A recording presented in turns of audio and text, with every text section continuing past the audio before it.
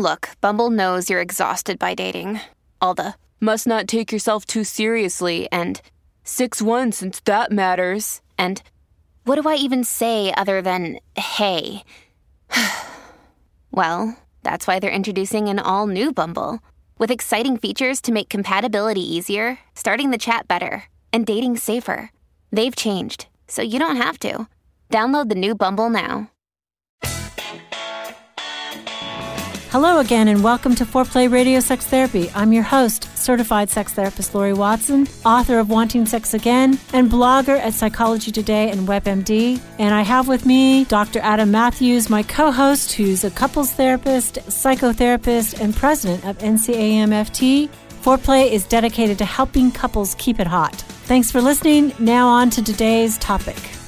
Hey everybody, and welcome to Foreplay Radio Sex Therapy. I am your couples therapist, Dr. Adam Matthews. And I am your sex therapist, Lori Watson. And we're back with another episode today. We are continuing a series we've been doing on the Four Horsemen of the Apocalypse in Relationship. The Four Horsemen come from Dr. John Gottman's research on what really ends relationships and what is factors that drive them. There are four factors that are when they are persistent patterns in a relationship with more than sometime anywhere between 85 and 95% chance will end up in a divorce or a separation or a break in the relationship if they are left to kind of run wild in your relationship, right? Right. So these are danger zone kinds of behaviors, and Gottman coined them, made a really specific way of thinking about them so that you can identify them in your relationship.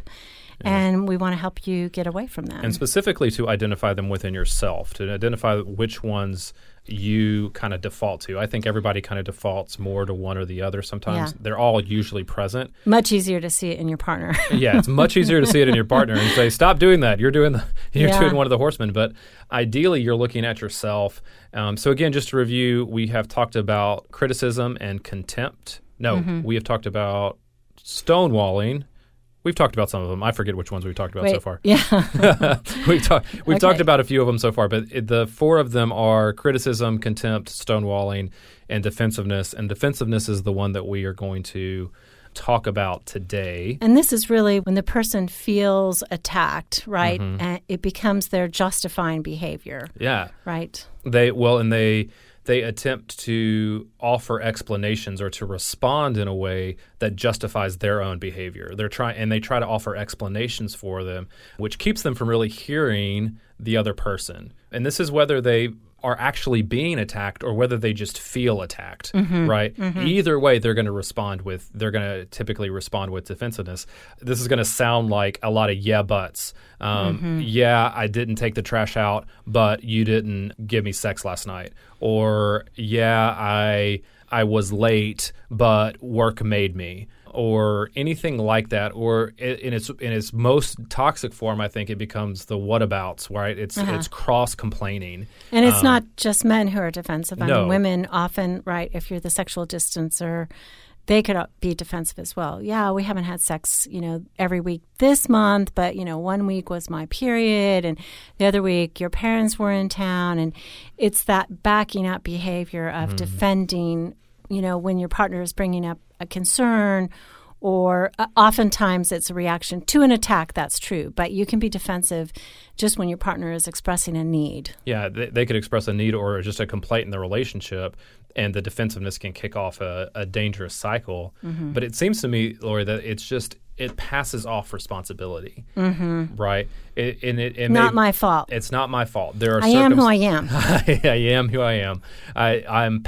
The circumstances are outside of my control. Yeah. Right. In a lot of ways, and I think a lot of times when somebody is being defensive, like they are fearful that they are not going to be understood, that their position is not going to be addressed or validated. And so they bring that up and they say, if I don't defend myself, then there's no way that my partner is going to understand why I do that. And I think a lot of times, too, they feel like their character is being assaulted, right? Whether it really is or not. They feel like that they're being told that because there's this complaint that they are a bad person, or they're no not good. or they're not doing enough. They're not enough. That's the big one. Right. Or that they have to do, that there's just one more thing that they have to do. And so instead of doing the thing that would be helpful, we dig our heels in. Right. Exactly. Defensiveness causes us to really kind of it gets us into what I call that tug of war game. Like rather than trying to have a win-win situation, we start to pull back on our side and dig our heels in and kind of try to pull our partner and convince them to see it from our perspective.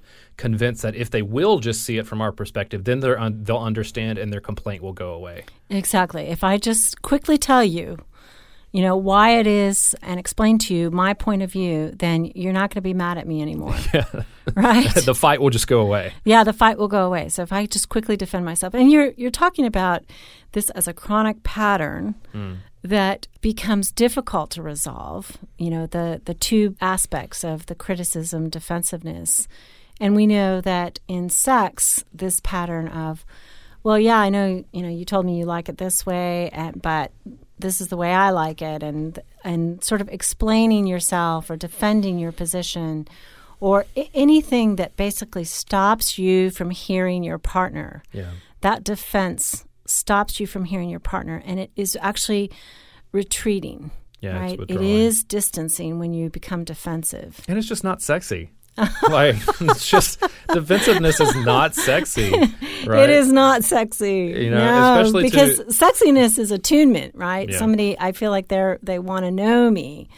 Yeah. Yeah, I mean, it's gonna drive a wedge. Stop it. It's not sexy. It's not. Just stop. We know that's hard, though. Just don't do it. It becomes a pattern in your relationship. I think to the partner of somebody that's defensive, what it feels like a lot of times is that they just don't take responsibility, they don't own their own stuff, and that they repeatedly don't hear the complaints, or they're just ignoring the complaints that they have. It feels like the more that they have to be on top of them to actually get a response, to get them to change or do something different and hear it. And so it just escalates the whole situation a lot of times. Yeah, exactly. And I think it's the not taking responsibility, right? It's the quick to, nuh-uh. Yeah. Nuh-uh. Yeah. That's not it. Versus really considering what your partner's complaint is, or if their attack has any validity at all. You're not considering that. Yeah. And I would say, too, like, it's not that the person that's defensive, it's not that they're not a responsible person or that they don't take responsibility in their lives. In general. Maybe sometimes they do, but in general, it's not that. It's that fear. It's fear that their position is not going to be understood, or they're feeling that that's the way to solve the fight. But it does come off in that way.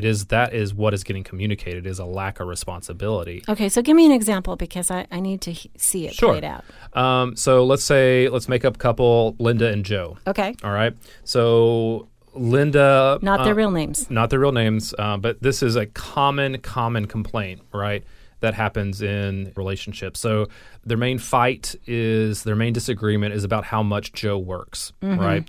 Linda really wants Joe to work less, spend more time with her, but Joe, he feels a deep sense of obligation to his work. And this is the thing, and this happens with a lot of men, so this is a little stereotypical, but it is very common that they feel like their job in the relationship is to provide for their family, and that is tied to work. So maybe he works in a high-pressure environment, and he's worked really hard to gain the position that he has within his job with his employer. He's seen as really reliable. He's seen as a big shot kind of in his company. So he's uber reliable at work. Yes, he's uber reliable at work. He probably actually takes a lot of responsibility at work. He probably does not get defensive all the time at work necessarily, but his concern is that if underlying concern, right, the one he maybe not even vocalizes is aware of that is happening with him, is that if he does not do everything he can for work, right, there's a threat there, that either he's going to lose income, he's going to lose position. His feeling might be that he might actually lose his job if he doesn't spend as much time as he's spending as he is spending at work. Right. So she says to him things like, "You're never home. You never take me out anymore. You don't pay attention when you are home. You're always on your phone or your email." Yeah, and pissed off, and just angry with him, and so she's going to bring this complaint often to him. And so when she does, right, he is going to hear that as a request for one more thing, as one more, that he's not doing enough for his family, even though he's putting in all these hours at his work. And so it attacks his sense of worth. And so he's going to respond with, I know I don't spend enough time with you. I know we need to spend enough time together, but you know how demanding work is. Right. You know how demanding this job is. Or don't look at the lifestyle I'm providing that's for exactly us. what I was going to say. I'm working for you. I'm working for our family, for our children's future. Yeah. Do you want to give up what you have, whatever it is that he feels like he's providing? And it's just going to intensify the situation, right? Because he is going to feel defensive of that. And then I think it's going to bleed over into other areas of life, because she's going to be critical of that. She's going to be pursuant of that. She's probably going even if it started out if she said it in a good way, and presented it to him as a request. Over time, it's going to get more and more critical. She's going to be a harpy. Yeah, I really think criticism and defensiveness, I think they're paired together. Yeah, right? Exactly. And so as that increases, he's just going to dig his heels in more. He's going to feel like he has to defend work and his job, right? And so he's probably going to spend more time at work. It's going to increase the amount of effort that he's given there because he feels like he has to defend that turf. Right. I think what the defensiveness is he dismisses the validity of her need for family time, her need for alone time, couple time, and for them to be prioritized. I mean, I know several people, and we know we're saying it stereotypically again, and we'll say it sexually in just a minute. But, a guy came in and he does have a Uber job. It's huge. And he's like, I can't possibly be at the dinner table without my phone being active. You can't do that. Yeah. And I'm just like, okay, when you're at a client's, do you look at your phone? It's like, of course not. My phone is in my briefcase. I'm like, okay, so there is an hour during the day when you're busy doing something else that you can put the rest of your business on hold. And he's like, yeah, but that's not how it is at home. I mean, when I get home, it's on the West Coast. There's always an excuse. There's always a defensiveness, but, I'm on the East Coast, but, everything's blowing up on the West Coast. It's like, you don't understand how important I am. And I think one of the other things is in the defensiveness, there isn't a self-evaluation, right, of what I get out of this behavior, which certainly I provide a good living for my family, myself. I also get a lot of pats on the back and achievement, and those are good things. Oh yeah, they're great things. Those are good things. Nobody's arguing against that, but without being able to be self-evaluative about, is this a legitimate complaint and a need? In my partner, it's like the defensiveness obscures their own ability to observe themselves. Yeah. And that's the problem, right? If we can't observe our own motives, which are sometimes mixed, sometimes good, sometimes bad, then we can't make changes. Yeah, and like we said, I think it can bleed over into a lot of other areas. The defensiveness can come into the sexual relationship. It can come out in a lot of different ways, even if it's not the main thing that we argue about in our relationship. Yeah. Let's come back and talk about defensiveness some more, and also how it impacts sexual example. Thank you so much to all our Patreon supporters, right? Yeah. Patreon is a platform where you can directly support things that you love. We really want to expand the resources that we can be able to provide to you as our listeners. If, our work touches you and our work helps you, we would be so grateful for your support. Just go to our website, foreplayrst.com, and there you can find a way to support us, and you can see our episodes and our blogs. And thank you so much, guys. Speaking with certified sex therapist Lori Watson from Awakening Center for Couples and Intimacy. Lori, what is an intensive? So an intensive is 12 to 14 hours of therapy all in one weekend. And it's a way to really make fast progress compared to weekly therapy. I mean, there's just so much more you can get done when you have a chunk of time. Overcome the challenges in your relationship and your sex life. Learn more about intensives and Awakening Center's other services at awakenloveandsex.com. At Matthews Counseling, we believe it is our job to come alongside you in whatever difficult challenges of life you are in and help you rediscover hope and to find the strength that you have to face those challenges. We strive to create a safe and comfortable place for you to explore who you want to be and identify the obstacles standing in your way. Oftentimes, the first step toward finding help is the hardest, but it can also be the bravest. Give us a call at 919-587-8018. Find us online at matthewscounseling.net. We look forward to working with you. So I want to give an example of this in the sexual relationship. I had a woman and a couple. He was a prostate cancer survivor, and prostate cancer, for those of you who don't know, often results in the lack of erection. Right. So, there were all kinds of things that were problematic. He was taking Viagra. He had tried shots, all this stuff. But unfortunately, sex had always been a sticking point in the relationship. She had always wanted sex a lot more. 3 and 4 times a week would have made her happy. And he had sexual drive, but he did not initiate.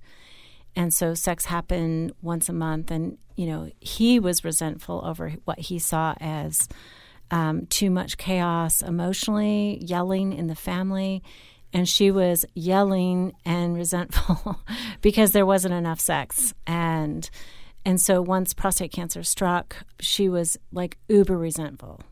She's like, look, I'm done, which sounds pretty heartless, right? Your partner gets cancer. And then you're talking about being done with the relationship because you're so resentful over this pattern. And so what happened is, no matter what she said, he became defensive. Mm-hmm. It was like, but the shots are uber painful, but I can't do it because you yelled at the kids this week. I can't, his defensiveness was, I don't feel anything in my body anymore. I feel desire, but nothing happens. There's no product in my body. So that cycle of reinforcement is leaving. It was this backing up. And I guess in my world, Adam, when I think about criticism and defensiveness, I see the criticism as the act of the pursuer and the defensiveness as the act of the withdrawing, distancing partner. Absolutely. And I think even in that's a good example because I think that leads us into some things that people can do to try to combat defensiveness. Mm-hmm. Because in that case that you're talking about, he has a very legitimate reason. Oh, he did. His reason is very valid for what's going on with him sexually. Yeah. But he is still being defensive. Mm-hmm. And even if you have a legitimate reason or a legitimate thing, you can be defensive. And it's just as detrimental to be defensive with legitimate reason as it is to be defensive with a non-legitimate reason. Right? Like I don't think the legitimacy of why you're being defensive or what you're trying to explain or the justification that you're using, it doesn't matter. It's that it's still that defensive posture is what is harmful in the relationship, right? And so one of the things that I talk about that I think can be helpful with people is the question, can you set aside your side of things, your position, your reasoning for why you're doing what you're doing? Can you set that aside, not forever, we're not trying to sweep it under a rug, but can you set it aside for this conversation? Right. Can you set it aside and come back and talk about it later and allow your partner to be the speaker, so to speak? So to speak. Let me say it clear.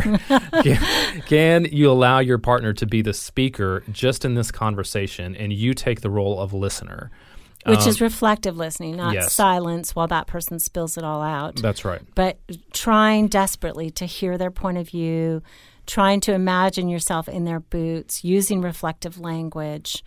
I think, if you've argued about something, a chronic stress for years or months, or you've had more than 3 conversations about a chronic stress, dividing up the conversations. So one person is the speaker and the other is the listener, and then wait a whole day in between. Yeah. And switch off.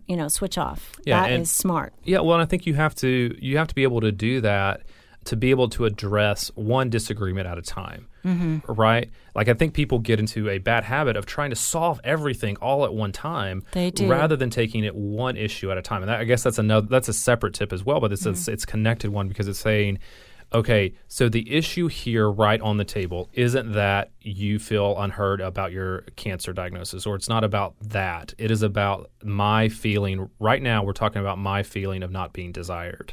Yes. Right? Yes. And focus on that. Do a good job of listening and understanding that position, seeking understanding first before you seek to kind of respond. And when you can do that, then you take an issues as it comes, and then you can start to resolve the whole thing, right? As opposed to trying to eat the elephant all at one time. And I know with couples, right, they often come to me, and I'm sure they come to you in the same way. They're in such a state that they don't have the discipline to do that. Oh, it's hard. They're too elevated physiologically. Their partner starts talking and their blood pressure goes up. Even if they're the avoidant partner and they look like nothing's happening inside them, we know if we put a pulsometer on them that their heart rate would be elevated. Distancers often look really calm, cool, and collected, and pursuers look hysterical. Or the criticizer looks angry and bad, and the defensive one is innocent, and hey, it's because of this, that, and the other. But actually, both of them are in elevated physiological states. And when we are elevated like that, it's very difficult to think. And so we have to learn to calm our body down, to breathe, to take it bite by bite, like you said, the elephant one bite at a time, instead of trying to resolve everything all at once.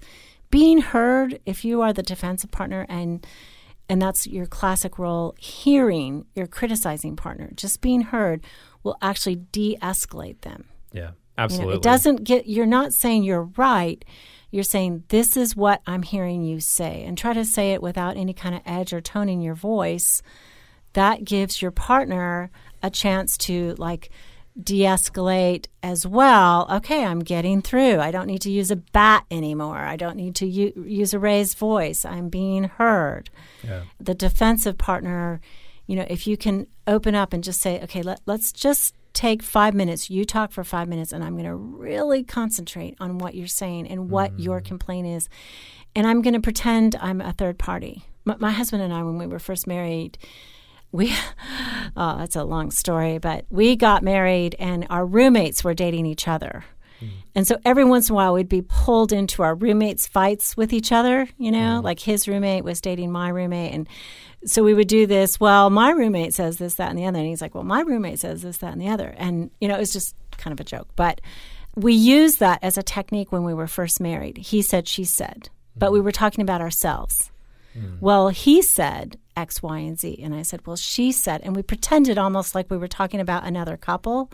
Yeah. And that kind of kept the heat off of us, gave us some objectivity. Yeah. A little bit, because we were used to the conversation when we were discussing our roommates' problems. And, and that way we, took the heat off ourselves and we could hear each other a little more clearly instead of you did this, I did not. That was just maybe. I think that, I think that's a good technique to take it off, because defensiveness really it becomes really personalized. You're taking a lot of things super personally, and it's hard to deflect that, especially in the heat of the moment. And being able to cool down. Sometimes in the moment, I always say, don't talk about it in the moment. Sometimes you can, but if it gets to that point where you're getting defensive, you need to say, I need a break. Right. Can we come back to this at another time? And coming back to it when you're a little cooler. I think another thing that I would hope that people that get defensive and use this horseman more than others can do is to ask more questions, right? I think that they need to be able to say things like, help me understand what you're talking about, or even could you use different language, right? I'm not getting it completely. Yes. Tell me again. Would you repeat what you just said? Yeah. Or how is that affecting you? Right? What do you mean when you say this? What emotion are you feeling when you say I do? When I do this, what emotion are you feeling? And I would recommend don't ask why. Oh yeah, that's just strike why from your vocabulary for a couple decades when you're married. Don't ask why. Just don't say, well, why do you feel that way? Right? You want to say, tell me how you feel. Can you explain where you feel that?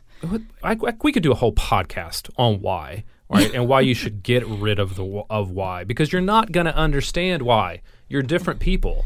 And people don't understand why. They can't even answer that question. Yeah, how is it possible when you go, why do you feel that way? How is that possibly helpful? Because you're not going to. This is a soapbox of mine, and I'll get on. You're on a good soapbox. Just for a second, like it doesn't change that you're not going to understand it. Yeah. Right. It is not helpful for me to ask Rebecca why she takes longer to consider something and respond when I ask her a question. Right. You are the pursuer. Oh, I'm totally the pursuer. But it's something that drove me crazy in our relationship early on because I just say whatever is on my mind, and I'm an external processor. Yeah. She's an internal processor. So when I ask her a question, a lot of times she wouldn't say anything, and I thought she was either ignoring me or hadn't heard me. Yeah. Right. Yeah. And which neither one are good. But that's not what was happening. She was just taking her time to consider it. She's much more thoughtful than I am. She's much less impulsive.